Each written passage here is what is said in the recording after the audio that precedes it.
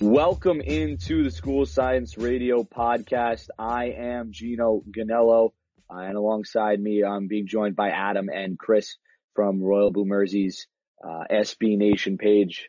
Once again, guys, a good weekend for us this past weekend, as we battered, I guess you could say, that Brighton defense, and it looked pretty good. Things looked well, and I think we're all pretty happy with this past weekend's performance. Yeah, it's pretty weird to come away from something feeling almost unequivocally good. We could probably whine a little bit about set piece defending, but that was pretty much the only thing that you had to whine about from start to finish. And not only do you come out of it feeling good afterwards, I would never really felt uncomfortable during it either. Like, it never felt like we were not going to win that game and not going to win it handily. I don't know about that. I mean, Brighton had one chance. They scored it, but they were creating nothing. You cannot tell me that there wasn't at least a minute or two after Brighton leveled that you didn't think, oh boy, Everton is really going to Everton this up right now. Maybe a little bit. I don't believe you if you say you didn't feel that. Maybe a little bit, but as we've talked about before, Silva doesn't seem to approach those draws like the 1-1 or the 0-0 scoreline where he's just going to sit back and just see what happens. I knew that they would go after it again, and sure enough. Yeah, overall, I mean, like you guys said, it was 1-1, but Brighton didn't have too many chances, despite the fact that they did tie it up moments after we had scored.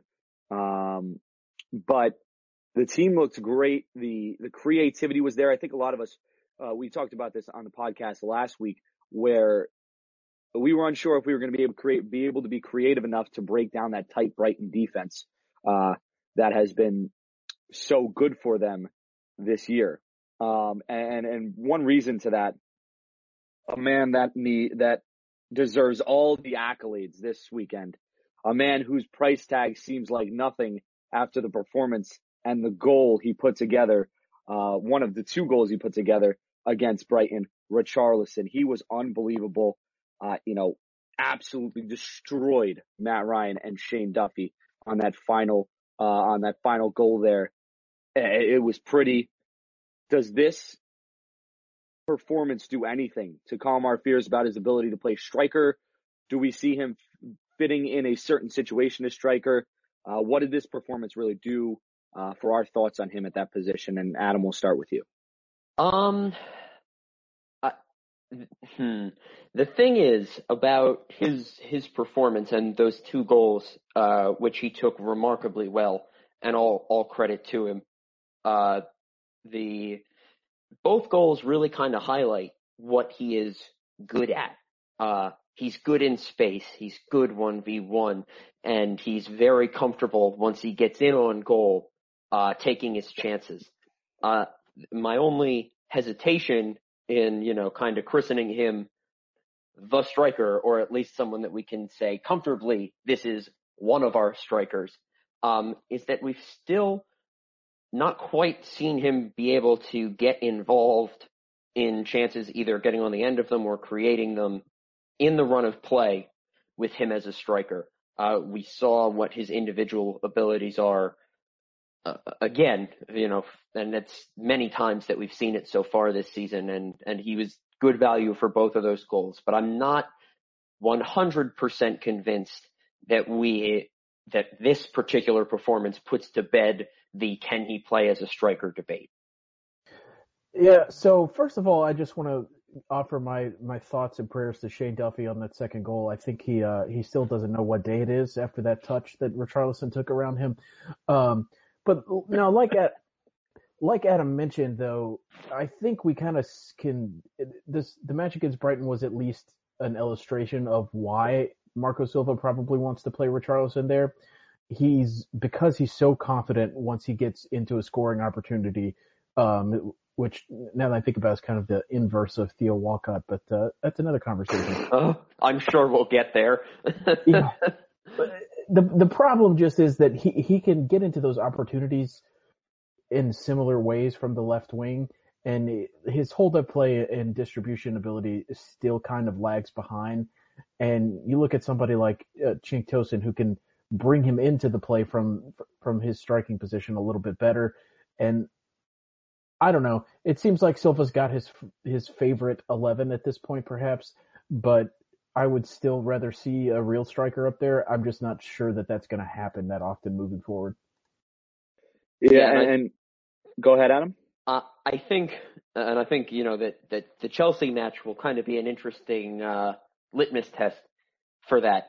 Going away to Chelsea, who's in good form, and we'll talk more about Chelsea later, obviously. But you would suspect if there are going to be matches in which Silva does not prefer Richarlison at the striker and prefers one of Dom or Cenk up top, that's the sort of match it would be in. So it'll be real interesting to see what the decision is in that kind of game where you might need somebody who's going to be able to hold the ball up and relieve some pressure while you get numbers up the field. Yeah, and we saw that, I think, that kind of idea against Arsenal, right, where Dom started up top because we're not going to have the ball against Chelsea really at all, especially now that they have Jorginho, and putting somebody a little bit better with his back to goal and better making those runs up top would be more interesting to me. But I do think that Richarlison is probably passable at striker, particularly against these bad teams. I don't say that, we play Cardiff in a couple weeks, I believe. I would pretty much assume that he gets the start up top there because they're just really bad, and it's one of those things where, like against Brighton, you can bludgeon them into submission. I don't know. There are very few things to complain about right now, truth be told. Yeah, and I think that it's important to kind of point out here, and at the risk of being too negative, that Richarlison playing as a striker this week was not a detriment to the attack in the way that I think it had been in previous weeks, which I guess you say is a step forward, and that even if the offense is still kind of, neutral, not better or worse than it would be without him, and you're going to be able to get those moments of explosiveness like we saw in the 2 goals that he takes, then that's still, quite good. And a reason that you might want to still see him there. And I honestly think that one of the reasons he wasn't a detriment in the attack on Saturday was that we basically played with a 5th attacker because Seamus Coleman played his damn socks off. Yeah. And most of the play it actually was worked out wide and to great effect, which, part of that's due to Brighton's fullbacks being not much better than Gino and I out there, but still, Richarlison wasn't having to do things that don't suit his game in this match. Yeah, and I think that the other thing in terms of the attack that we do have to point out, and you've said it, regarding Coleman, who was excellent today, is that Everton for most of the season has looked to create the majority of its chances, at least starting out in the wide areas.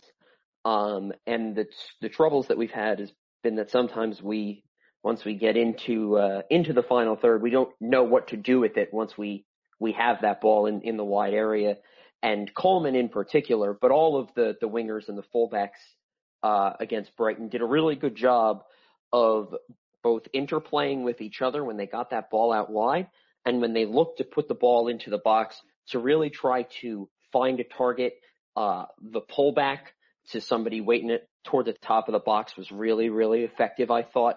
And it's such a minute difference, and it feels almost academic to make the distinction, but they were so much better at taking the extra second to find their target in the box when trying to go from outside to inside, as opposed to just kind of hoofing it towards the center and hoping for the best, which was something we had seen a fair bit of. And when you've got Richarlison at striker, as opposed to Cenk, as opposed to Dom, that's just not an effective attacking method. So if we can continue to see those wide players really find targets as opposed to just whip in crosses, then we're going to continue to see more like the attack that we saw against Brighton. Yeah, and regarding that fullback play that you mentioned, it worked out pretty well for Gylfi Sigurdsson multiple times that he didn't end up being able to finish any of them, but it was there pretty much the entire match. I don't know if it was something defensively that Brighton were doing or what. But speaking of Gylfi too, is another difference in this game besides the better wide play was that Richarlison and Sigurdsson stopped getting in each other's way for the most part. Yeah. Which made a big difference. The space was there, and as you saw, Richarlison took advantage of the space several times. Yeah, and I think that all that we just mentioned right there is a product of the team playing with chemistry. They built that chemistry, and obviously when you first play with each other, things are going to happen where you don't know where the players are going to be. You're going to whip in crosses because you think somebody's supposed to be there, but that's not how they play. Gylfi and Richarlison getting in the way of each other.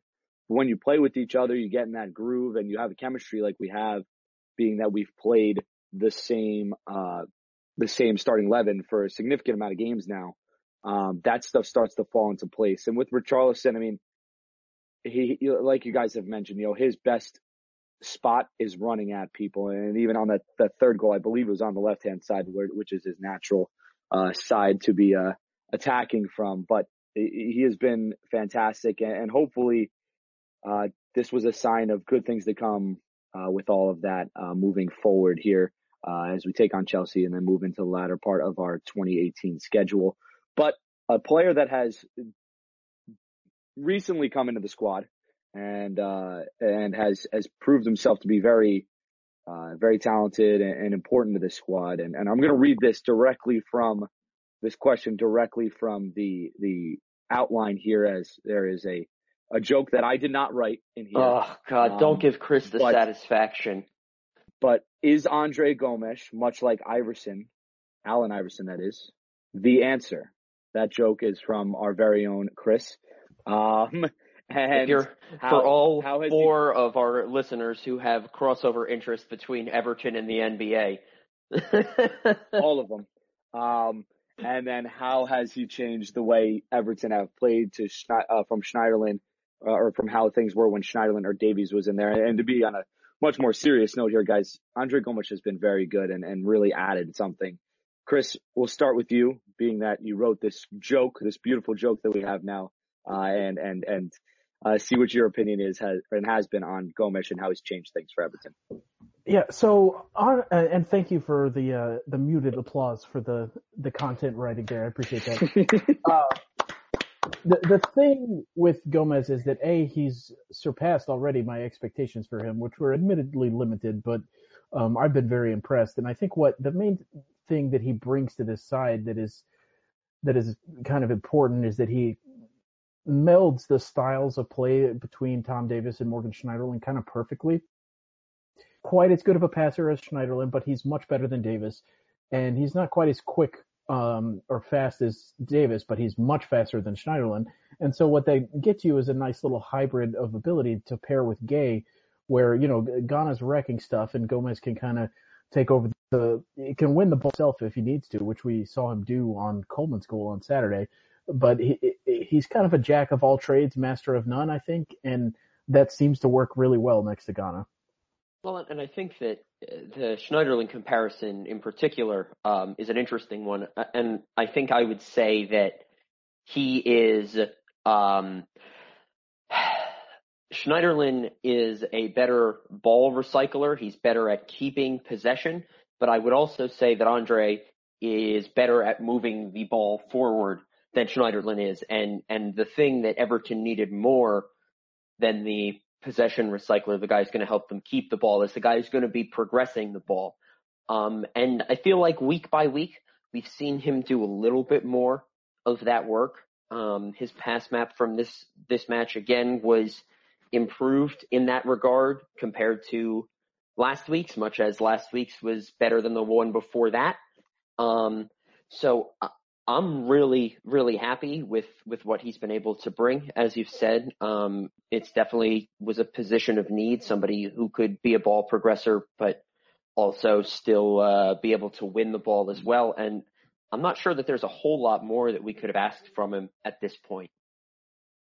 Yeah, I agree. I think Andre Gomes has been really, really good for us. And really, like Chris said, connecting the strengths of both Schneiderlin and Davies and being able to help this team out in more ways than one. He's really added something to the team, and it's been a nice, refreshing sight for us. Someone like I think all of us, like we've mentioned, didn't have very high expectations for, didn't really know what to expect, but has been very good. And moving on now to another player, and I think this player probably heard what we were saying about him on a couple of the podcasts and decided to get angry about it, which was, hey, if we got to do that, we'll keep talking bad about him.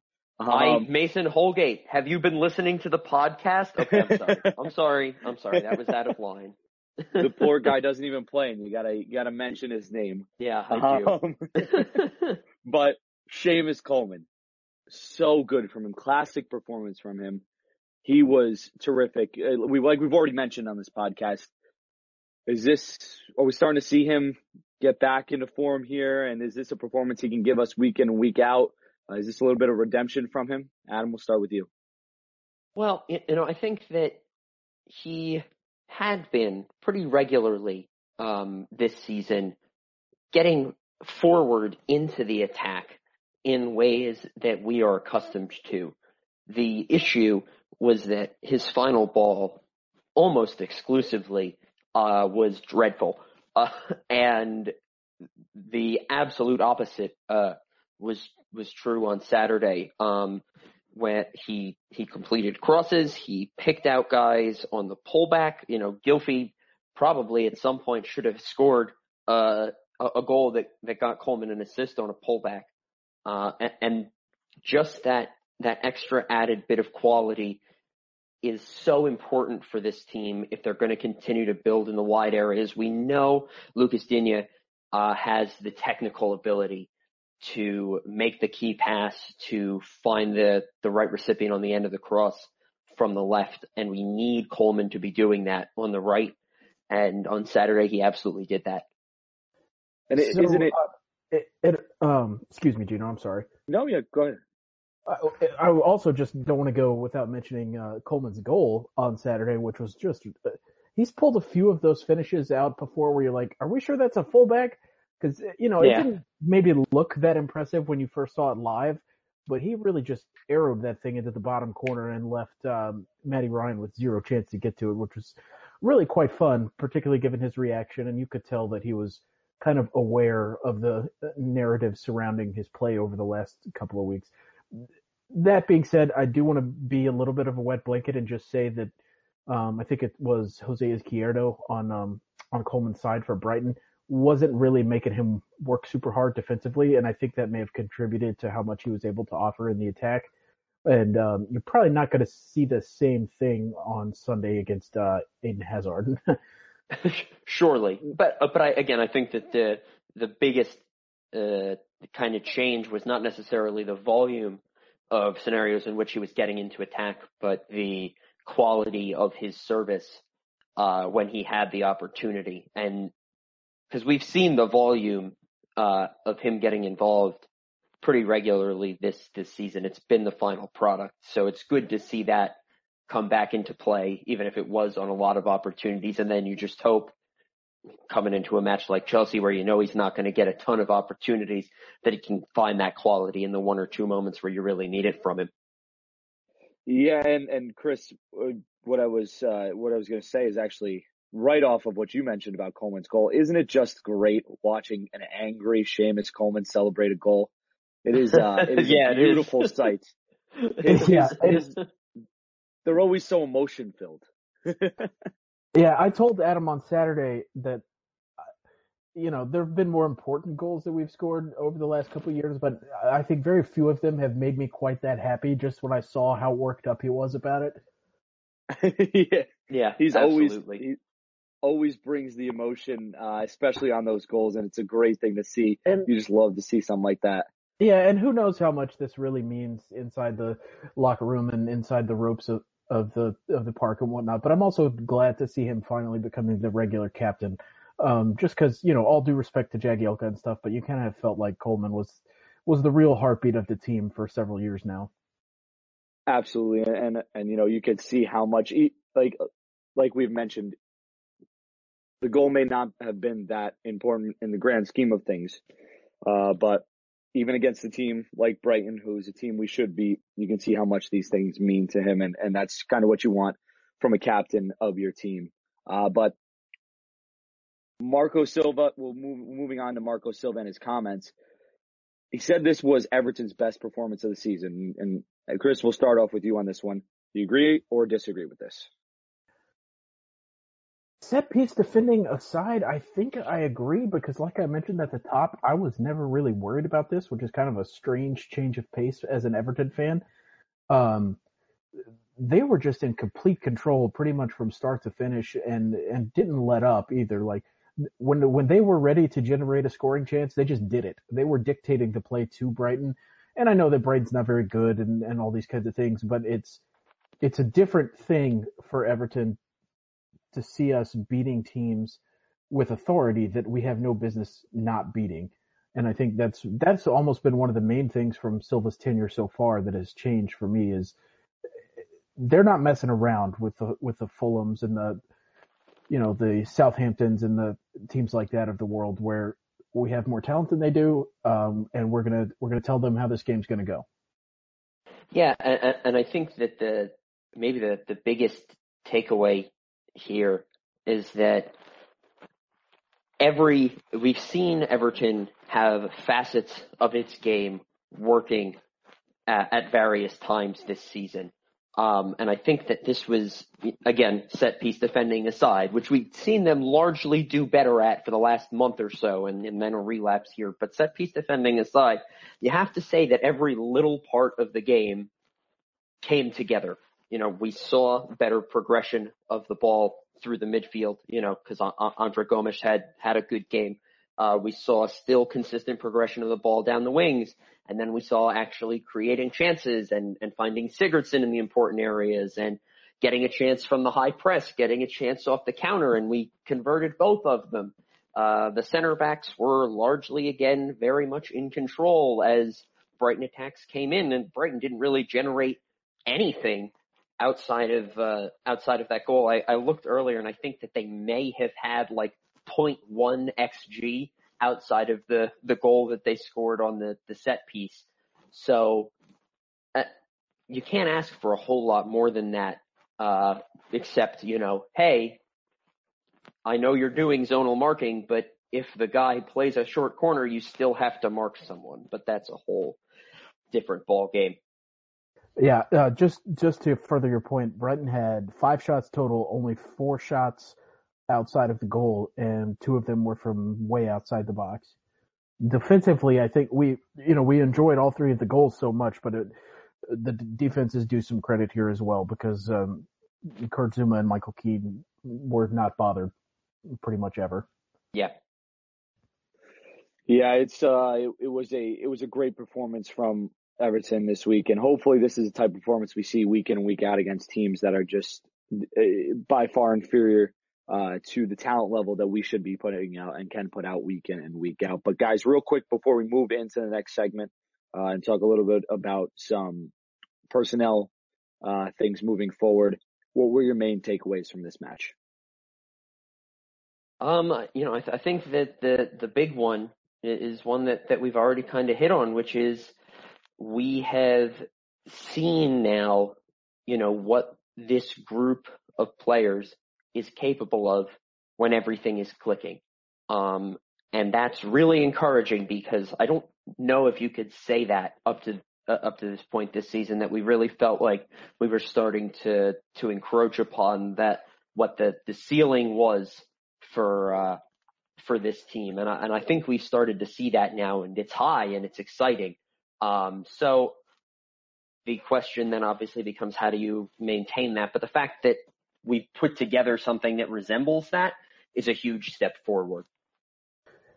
Yeah, I agree with that. And my main takeaways are a couple of things that I already briefly touched on. And those are that I think Silva has really settled on his favorite set of 11 players, at least against the 13 other teams in the league who we have decidedly more talent than. And I also think that it's, again, extremely pleasant, and it makes me feel good things inside that they come up against a team worse than they are, and it doesn't feel like an even match. I mean, we may still screw it up, but you can, within 5 or 10 minutes of watching a game against a Brighton or a Fulham or whoever, it's very evident who the better team is, which did not used to be the case. Yeah, absolutely. And like you guys, like you just mentioned there, Chris, it's nice seeing that against these teams that were better than, and it's been the personnel issues that we have are such good issues to have, being that Gary Mina can't get a spot in this team. We have Lookman on the bench who's provided some great appearances for us. Tosun and Dom, who admittedly have had their chances, but still good players that aren't getting on the field because we have players that are better than them on the pitch already. It is something that is just a really nice thing to see moving forward, and it's something that's really been part of this whole change of Everton. And not to drag this portion on too long, but I do think that it bears mentioning just how deep this team is at this point, right? Because you look at the bench is just, there's nobody on the bench, at least the bench that's been the last 3 or 4 games, that I'm uncomfortable with coming into the game, which is a big change from previous years. And you look up and down the lineup, and there's some ready-made replacement for anybody in the starting 11 who are pretty capable in their own right. I think really the only spot that I could think of that there's not a decent replacement for is Gylfi Sigurdsson, but Gylfi is a machine and just can play 90 minutes 3 times a week without even catching his breath. So that appears to not be a very big deal. I'm knocking on a lot of wood. Yeah, and I mean, you also have to be realistic in that, the number of number 10s with his creative ability and work rate in the world, you can maybe count it on 2 hands, but you certainly don't need more than that. So while you'd love to have a ready-made replacement for a guy like that, you also need to be realistic and say, hey, this guy's if he's not an elite talent, he's bordering on it, and you can't really replace that if you're a team like Everton. You're not going to have somebody on your bench that can replace somebody that good. It's not Kieran Dowell's fault that he's nowhere near as good as Gylfi. Like, it's not a Kieran Dowell. Yeah, exactly. Yeah, absolutely. And then just, again, great problems to have there. But moving on to segment 2, where we're actually going to get a couple of personnel decisions here, some things that have come up in the news. First, we're going to start talking about the attack. And, we talked about it last week. I had questions on whether he would play this week or start this week at least. And the perceived Walcott issue. What is the best front 3 that we have? How this attack should be set up, what we think is the best situation for them and whatnot. And Adam, we'll start with you. Really, just very basically, who are the best front 3 that we have? Well, going into this week, I would have told you probably Schenk up top, Richarlison on the left, and Walcott on the right. And after this week, I might completely 100% overhaul that. And I might say Richarlison up top, Bernard on the left, and Ademola Lookman on the right.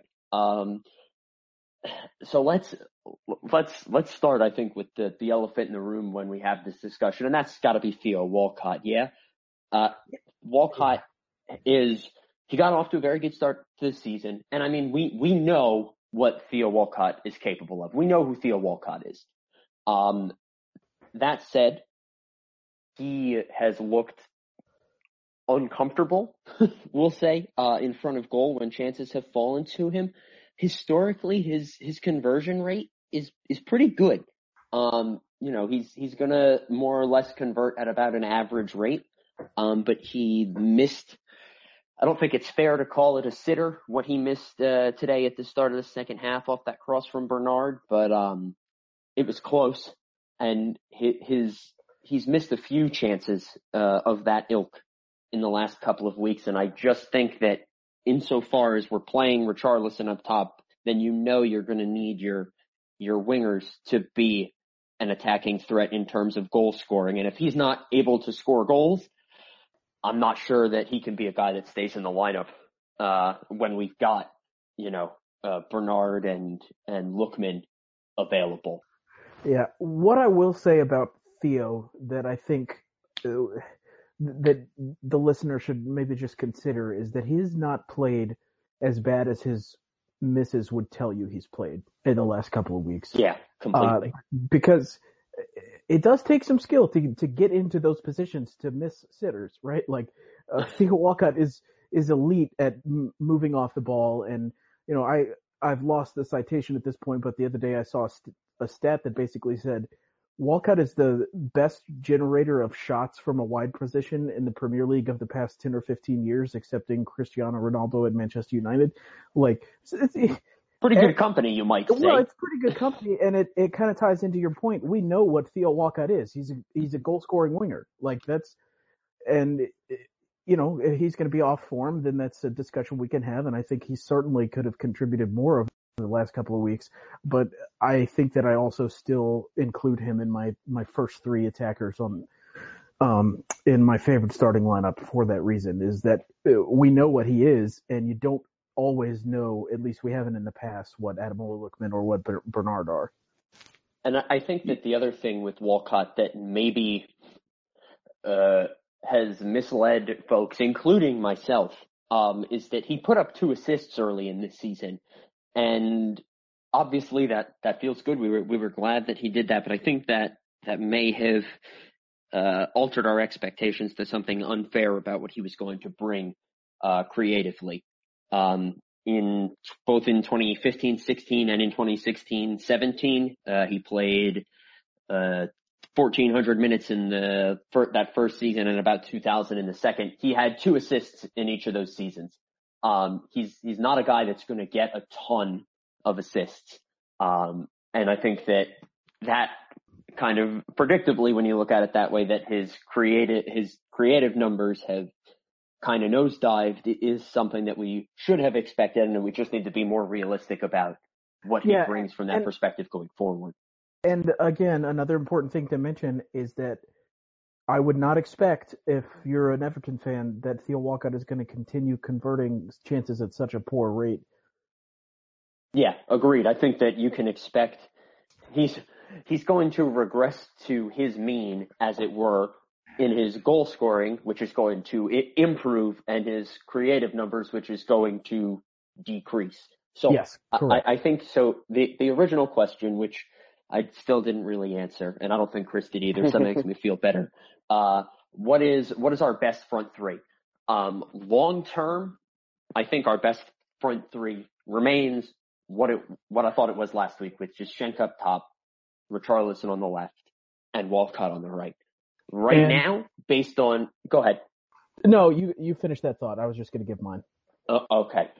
Right now, based on current form, I would probably, let's put next week aside because Chelsea's a different beast. Against an average opponent right now on current form, I'd probably go Richarlison up top, Bernard left, and Lookman right.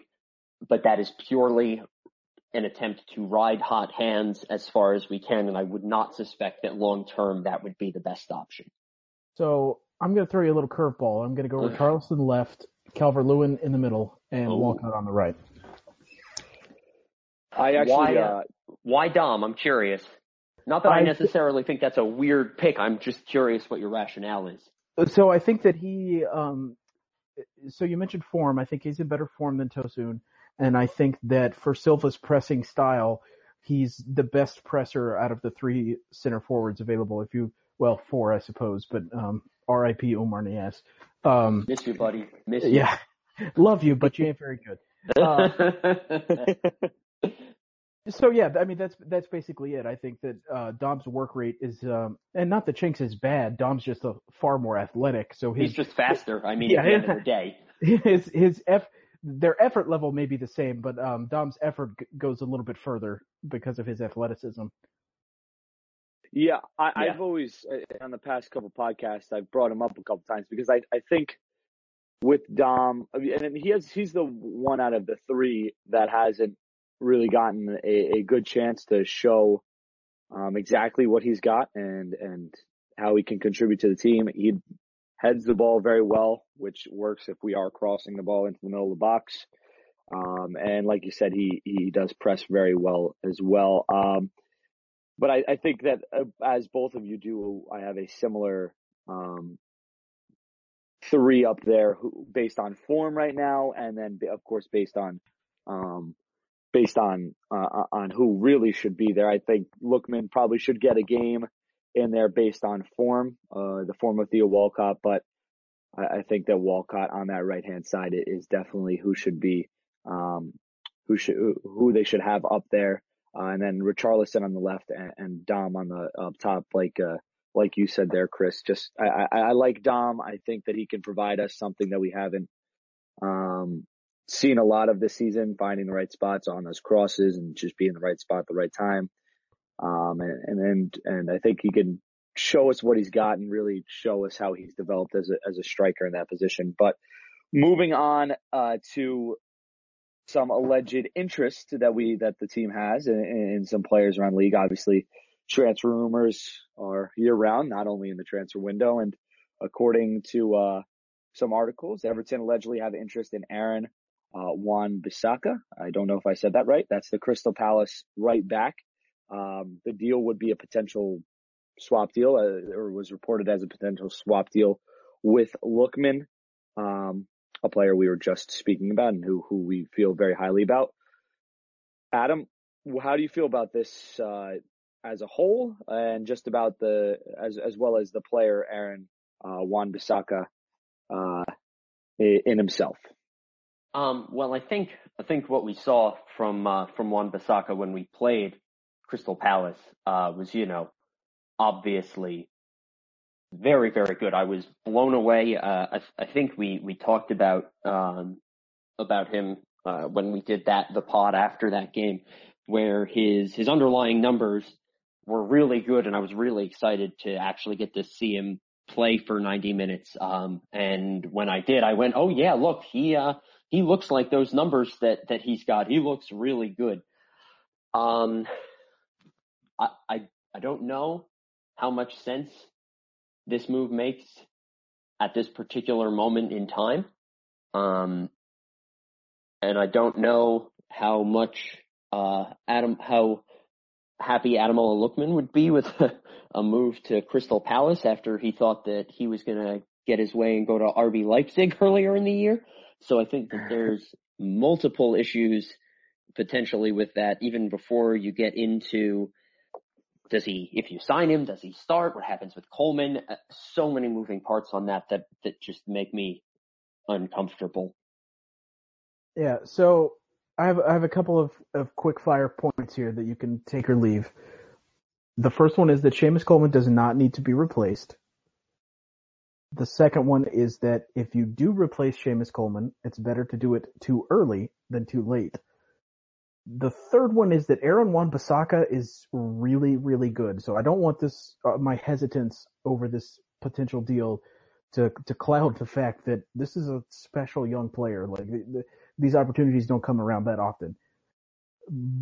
But Theo Walcott is not young, and he's also very fragile, and I'm not extremely comfortable with parting after we worked so hard to keep Ademola Lookman with just parting with him so quickly, and really giving up Walcott's, I don't want to say heir apparent because Theo hasn't been here that long, but you could see a world in which Lookman has a direct route into the first team in regular playing time. Wan-Bissaka would not, I think, is my point. And I think the other thing that is just important to keep in mind with Wan-Bissaka is that we're talking about a guy who has played like 20 games in the Premier League. He played a little bit for Palace at the end of last season, and he's obviously been a relatively regular starter for Palace this season. But that's a relatively small body of work, and that's not a whole lot of game tape for opponents to have to be able to look and see, how can we stop this kid going forward and how can we exploit him in our own attack? Not that I necessarily think that, he'll turn into a paper tiger after the book on him gets out there, but I think it's important to think about that. I would feel a lot better about making that kind of move if we were talking about a guy who had, 2 seasons of Premier League experience or any kind of meaningful professional experience under his belt as opposed to 2 months worth. So maybe somebody like Lucas Digne? Yes, exactly. Now, obviously, Lucas Digne's don't, grow on trees either. And the fact that worked out for us as well as it has is, well, yes, as one could say, players who have played for Barcelona and PSG and also find a move to Everton as a good move for their career. Well, you could say that maybe one of those have ever existed, and he is currently Everton's starting left back. So not that a player like Wan-Bissaka, for me to be convinced, would have to have Digne's pedigree and resume. But I'd feel a little bit better if he'd played more than 15 games for Crystal Palace. And I think just to put a fine point on it, like Wan-Bissaka clearly deserves to start in the Premier League somewhere. I'm not questioning that. I think he's great from everything I've seen. I've been very impressed. I don't think that he deserves to start at a place like Everton. That's not to say that Everton are too good for him. I just think that Seamus Coleman has several years left, and I don't want to get into a situation where I enjoy having a settled starting 11. Let me put it that way. Yeah. And just one final point on this. Wouldn't everyone love to see Ademola Lookman go to Crystal Palace so that Roy Hodgson could presumably start him at striker the same way he does with all of his wingers? I bet Ade would just love that. Love it. He could be the next Andros Townsend. I would be even worse than that if Ademola Lookman went to Palace and sat on the bench while Andros Townsend kept playing. That would make me really sad. Andros Townsend scored today, so yesterday. What's today? Sunday. Yeah, Andros Townsend did score today, so we do have to be careful about what we say about him. This is one goal of every 3 years, but he did score. You've seen his shot maps. They're a recurring joke in the Royal Blue Mercies Slack channel. Yeah, it's this proposed or alleged deal that could possibly take place obviously is clouded by the fact that Lookman, we're going to need a replacement for Walcott as much as because of how fragile he is just how he has been in his career. We need someone that we can trust to replace him. And like you say, Seamus has been good. He's had a couple bad performances this year, but overall, I think we all believe that Seamus has some years left in the tank, and I'm not sure Wan-Bissaka should be like Chris said. There's no reason. We like the settled 11. No reason to throw anything into that. Competition is good, but maybe not Wan-Bissaka as a player. And go ahead. Just one more thing on this, as we're talking about, Walcott and Coleman, and that Lookman would be Walcott's, quote unquote replacement. Theo Walcott turns 30 in March. Seamus Coleman is currently 30. He'll turn 31 next October. So, we're talking about 2 players and their, the heir apparents for them, as it were, with Lookman and Wan-Bissaka. And we're talking about the experienced players basically being the same age. They're 6 months apart in age. So you solve a problem that isn't a problem with Coleman, and you create another problem potentially with Walcott. So to me, it's just punting an issue and making it a different one when really there isn't a pressing issue in either situation. Yeah, and I would just say that I do expect Walcott to age worse than Seamus, because he relies more on his pace, and he's had Coleman's broken leg aside, Walcott's obviously had far more injury issues over the course of his career. Yeah. Yeah, absolutely. And again, good problems to have. Nothing to be nothing that we're unhappy with. If these are the things we're discussing and unsure about, that's better than past seasons have been. But moving on to the final thing we're going to talk about today, the Chelsea preview, really previewing our matchup against a team who's been terrific this season under their new coach, and has, along with Manchester City and unfortunately Liverpool, 0 losses. So 3 teams in the league with 0 losses, and we'll be taking on one of them in Chelsea this weekend. They might be pretty good, but are they a real threat to City?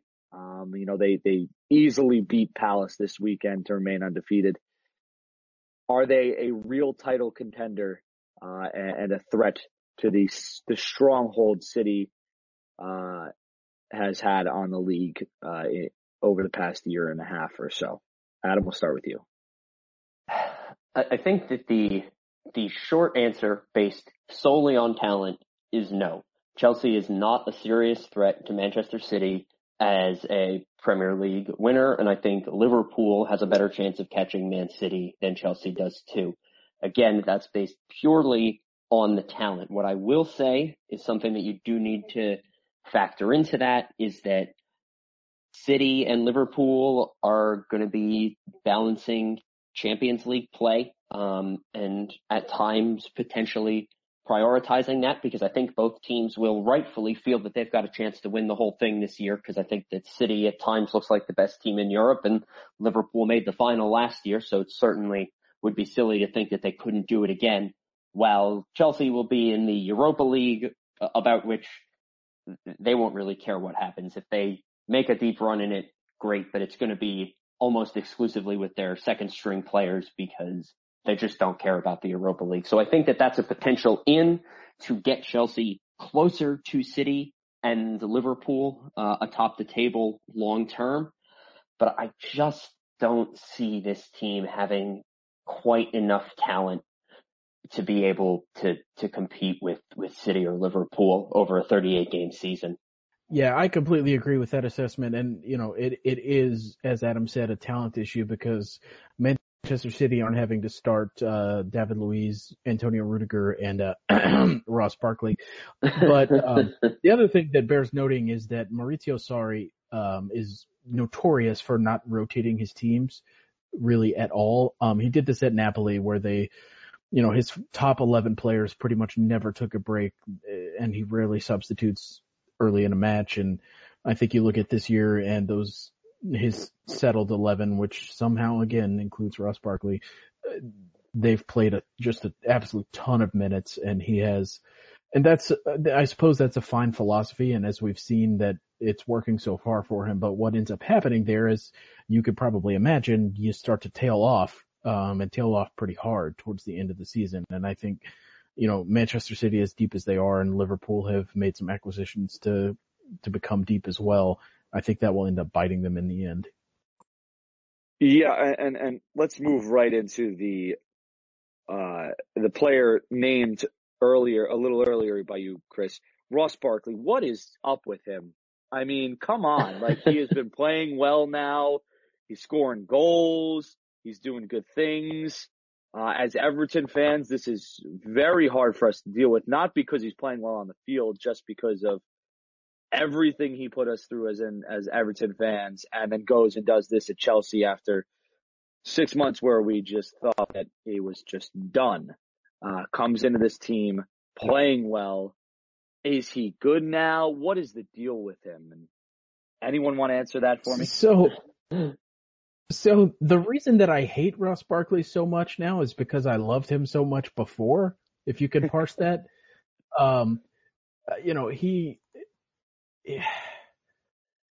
He has all the tools, right? And it's just, you could always see that at Everton, and he's just got a Mason Holgate-sized box of rocks in his head. And that was really, he came out and said a couple weeks ago, like, oh, I never got coached. It's nice to have a good coach now. Well, yeah, your coach didn't tell you not to go start punching people in a bar. Like, that seemed like it didn't need to be said. Sorry, it touches a nerve, because I had a Ross Barkley kit, which I have since given away. As did I. Yeah, it's tough, right? Because it's easy. It's a little bit easier to succeed when you're threading passes to Aiden Hazard than when you're threading them to Aaron Lennon. Hey, you watch what you say about Aaron Lennon. Come on. I mean, even Gerard Deulofeu. I'll switch it to my boy. So here's what I will say about Barkley, because I never really fancied him. So I'll give you the maybe the more logical answer. Ross Barkley at Everton, when he popped up for England, and even to an extent still at Chelsea, I don't know what he is in terms of a position. Is he a 10? Is he an 8? Should he be playing as a false 9? I don't know. I still don't know. The thing is, what he stumbled into here at Chelsea is that he's in a 3-man midfield alongside Jorginho, who is about as pure a number 6 as you're going to get, who's going to shield the back 4, who's going to keep possession and going to do all of that, underappreciated type of work. And N'Golo Kante, who's the best box-to-box midfielder in the world and is the best ball winner in the world, period. So he doesn't have to be anything in that midfield, because Jorginho and Kante basically do the work of 3 players as 2. So he can wander around and pick dandelions and think about whatever goes on in his head and wait until he's in the right place or the ball finds him and make the play that we know he's capable of, because he has the technical skill and he's big and he's strong and he's quick. And he can do all of those things without being the frustrating void that he is so frequently in a game when the ball is not in his feet, because he's in a midfield that can compensate for those weaknesses.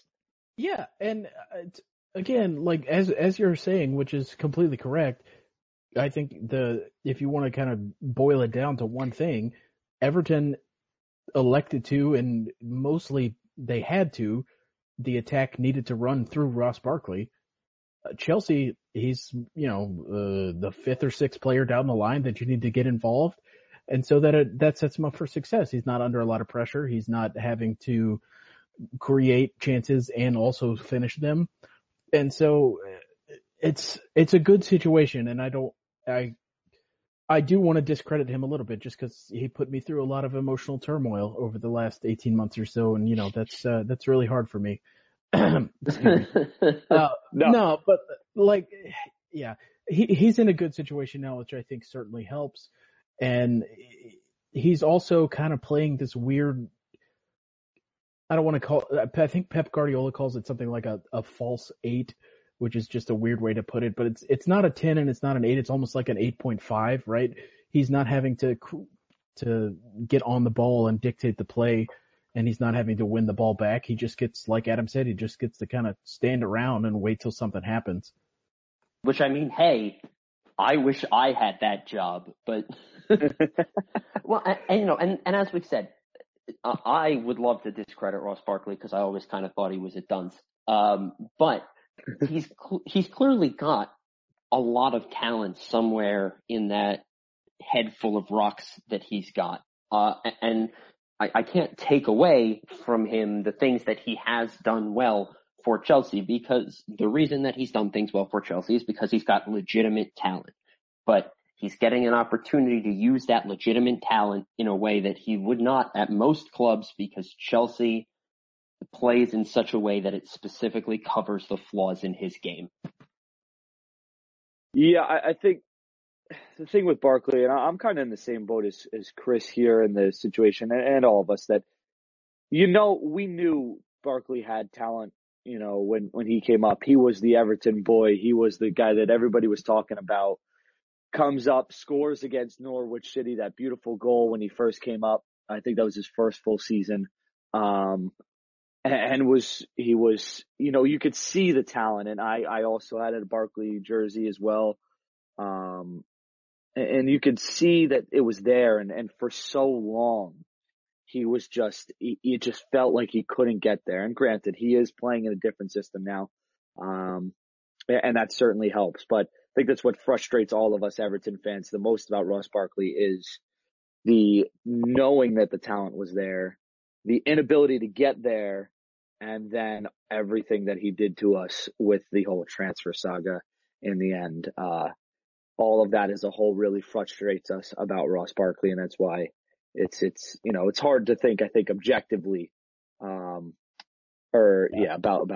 this. Well, and if you look at the three players that have kind of made their name at Everton recently as young players and then have gone on to leave for more money, and Romelu Lukaku, John Stones, and Ross Barkley, I think I easily dislike Ross the most. Yeah. And I think it has a lot to do with how he went about the transfer saga, but I think it has more to do with he felt like he deserved something that I don't think any of us would say that he had earned, whereas especially Lukaku you couldn't have asked for anything more from Rom, and this is not about him, but like Ross was just up and down his entire Everton career, and towards the end he was just quite bad, and you kind of felt like, I don't know, I don't want to say entitled, but it rubbed a lot of people the wrong way. I think entitled is a perfectly fair word if you want my opinion, but that's fine.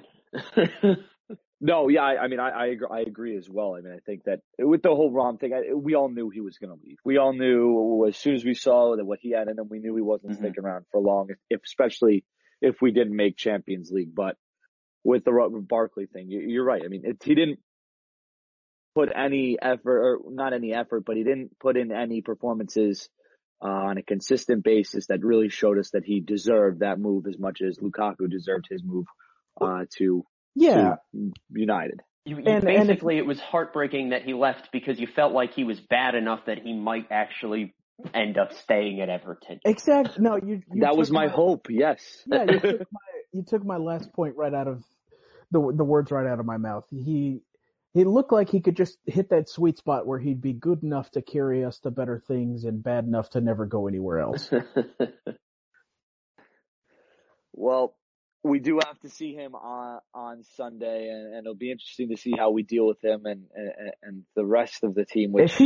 If he scores and points to the Chelsea crest, I swear to God. You know he's going to score. Come on, we go over this every week. We did say that about Rom ahead of United too, and he didn't start. Didn't even barely got a chance to score. Well, hey, I'm just saying, maybe he'll start Kovacic on Sunday. I said that about Fellaini, not Lukaku, and neither of them. Oh, I said that about Lukaku, yeah. Oh, okay. Surely we all thought it about Lukaku, right? I said it in the predictions email. I said that I sent to Adam that Rom was going to score the first goal because why not? Yeah, and I mean half of in the weekly prediction league that we do amongst our writers, more as a kick for us than anything else. I think 2/3 of the people that put in that week had Lukaku scoring the opener. So if we didn't say it in this space, Lord knows the thought was out there in the universe. Yeah, you're going to get a lot of Barclays this week, Adam, I think. It could be. We'll see how that plays out, but I think it's time to talk about the superstars on that team, and one of them, Eden Hazard, who there's a lot of talk about him being the best player in the league, and there's an argument out there for I think, but I want to know what you guys think. Well, how do we feel about Eden Hazard? Is he the best player that is in this league right now, or is that just product? Is that something you don't buy? Go ahead, Chris. You can lead. Yeah, I don't buy it. I've always, and as soon as I say this again, he'll score a hat trick and just be dominant on Sunday. But I've always felt kind of like Eden Hazard is a really good second banana in a team. Like if you have him as a secondary or tertiary option, that's a really good thing. And I just feel like his production and his overall ability speaks more to someone who is, I don't know. Eden Hazard has always felt like a luxury player to me, not somebody that you want to build a truly successful side around. And I know Chelsea have won 2 titles with him in the team, and that's certainly worth writing home about. But I've never gotten the sense that he's worth that $200 million move to Real Madrid or something like that. I think I've always felt with Hazard that when he is engaged, when he is, is really playing at his best, yeah, he could be that guy. I'll have to disagree with Chris here. I think he can be, the best player in the Premier League when he's at his best. And the issue is now, and always has been with him, that good luck getting that from him on a consistent basis, because I don't know what goes on in his head. I think maybe he's also got Mason Holgate, Ross Barkley brains, in that he's just not that bright. I don't know. But you've always felt like there's something going on with Eden Hazard, that he's eyeing a move somewhere, or he's unhappy with his manager, or whatever. But you get the glimpses of him, like we've seen in the first, 10 weeks of the season under Sarri, where you felt like, he's got it going. Where, yeah, you could buy the way that he has played, you could buy him as the best player in the Premier League, because you look at the other attacking talent at Chelsea, Morata, Willian, Pedro, guys who are good players, but they're not competing for the Premier League title good. And that's where they're at right now. They've got 27 goals in 11 games. And you look at the rest of that roster and you tell me that they are good for 27 goals in 11 games if they don't have one of the best players in the Premier League on their roster. There's just no way. Yeah, that's a fair assessment. Like, his peak is certainly good enough to be in that discussion. Eden Hazard is the Rolls-Royce Gerard Deulofeu, I think. Yeah, that's fair. It is. And the other thing is, the best player in the league is on Chelsea. It's just N'Golo Kante. Yeah, well, that's fair too. It doesn't we center so much of our discussion around attackers just because they're flashier. But like, if you were asking me who I would want to start a team with right now in the Premier League, I think it would be Kante. I've always had a bias towards Kevin De Bruyne, but we'll not get into a who's the best player in the league discussion right now. International break discussion. Yeah. Yes, that is an international break discussion. But I think I have to agree with Adam here, where Eden Hazard he has the talent to be there. It's just not consistent enough that he can be considered the best player in the league. He shows those flashes of brilliance that are just so unbelievable. And it's stuff that you see from top players in the world, never mind in the Premier League. But he doesn't do it consistent enough for us week in, week out, year in, year out, to prove that he has been, that he is, the best player in the league. And that's why I think all of us would stay off of him when making that comment. And if we do have the international break discussion, I'm sure he probably won't be at the top of our list, at the top of any of our lists. But real quick before we get to predictions, Chelsea center backs, we'll talk about them a little bit, and they seem gettable, and they seem like they can get beat, and they're able to be broken down, but it also involves getting past Jorginho and N'Golo Kante, who we've just talked about is very, very, very good. And it proposes the question now, what's the game plan? And Adam, we'll start with you on this. How do we figure out the key to breaking down Jorginho and Kante and getting through to that defense that we could see as the possibility of being able to break down? I think it's a straightforward concept. Doing it is a completely different ballgame. But you got to hit them wide and hit them quick. Marcos Alonso is a left winger who happens to play left back. Love the guy. Basically won me a fantasy league title last year because all he does is put up assist after assist. Ryan Sessegnon before Ryan Sessegnon. Yeah, except that Sessegnon's quick. Alonso's slow as the day is long.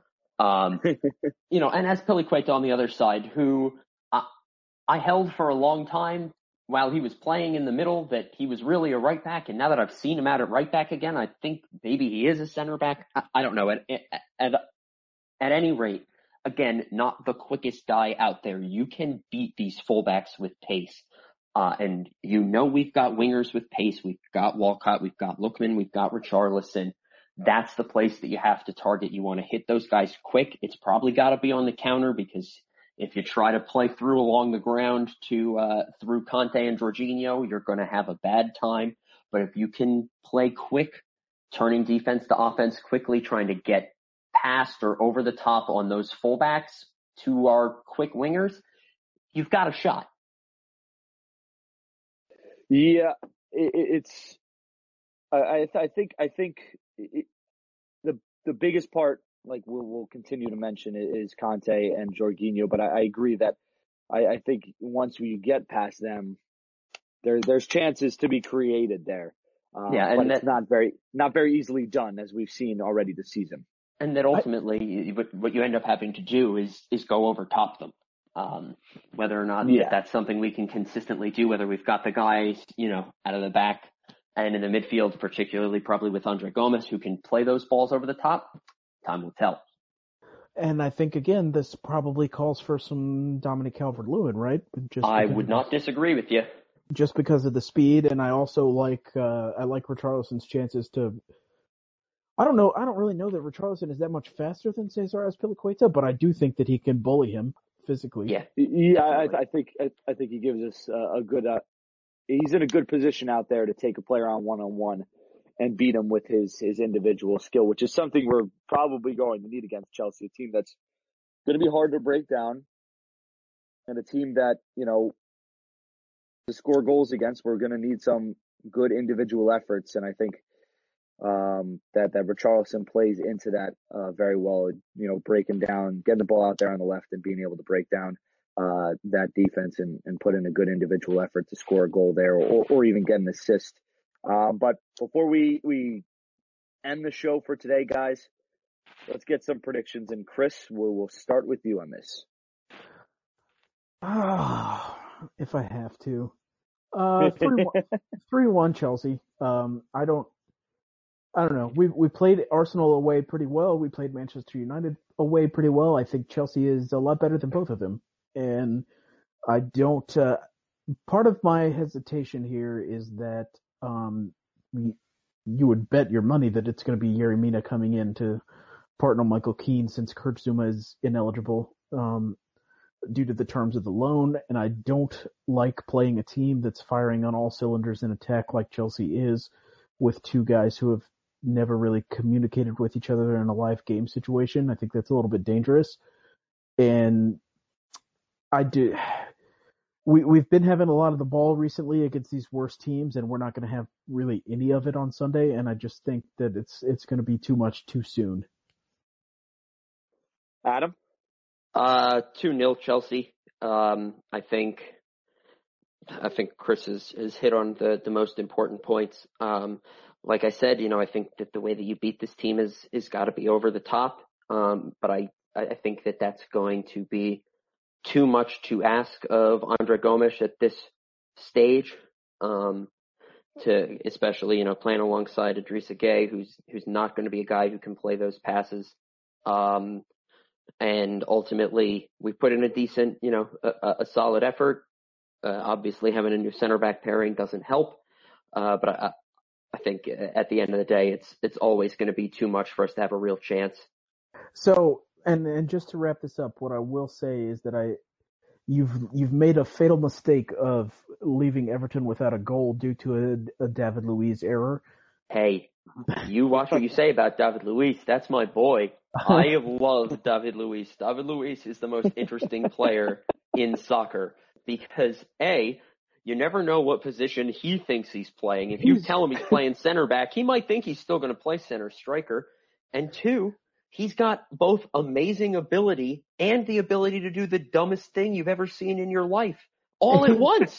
He's really way overdue for a Dos Equis campaign, right? He will score a ridiculous free kick goal and then head a ball into his own net under no pressure. And he could do both in the same game, and you wouldn't even flinch. You'd go, yep, that's David Luiz. How can you beat that for entertainment value? But yeah, I digress. No, it's great. And just the other thing is that I do think that we're going to get a big win over a top 6 team this season. I just don't think this one is it.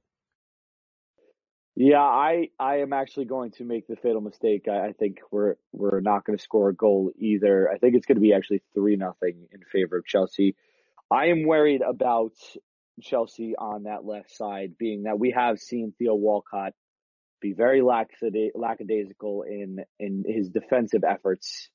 Alonso and Hazard coming forward on that left side are going to cause problems for the left side or for the right side of that Everton defense. And I think that's going to be an issue. And I kind of see things falling apart much like they have in the other two games where we give up a goal, put in a good defensive effort, give up a goal, and then things kind of all of a sudden just start going bad and ends up giving a couple more goals. 3-0 in favor of Chelsea for me this weekend. But we'll see how it plays out. I believe it's Sunday that Everton will be taking them on. We'll all be watching, and it'll be interesting. It'll certainly be interesting to see how things play out. But guys, thanks for sharing in the podcast with me and coming on and talk a little bit about Everton and how things went this past week and what to look forward to. To listeners out there, keep following us on Twitter, and just keep listening. We appreciate it, and we'll talk to you guys next week.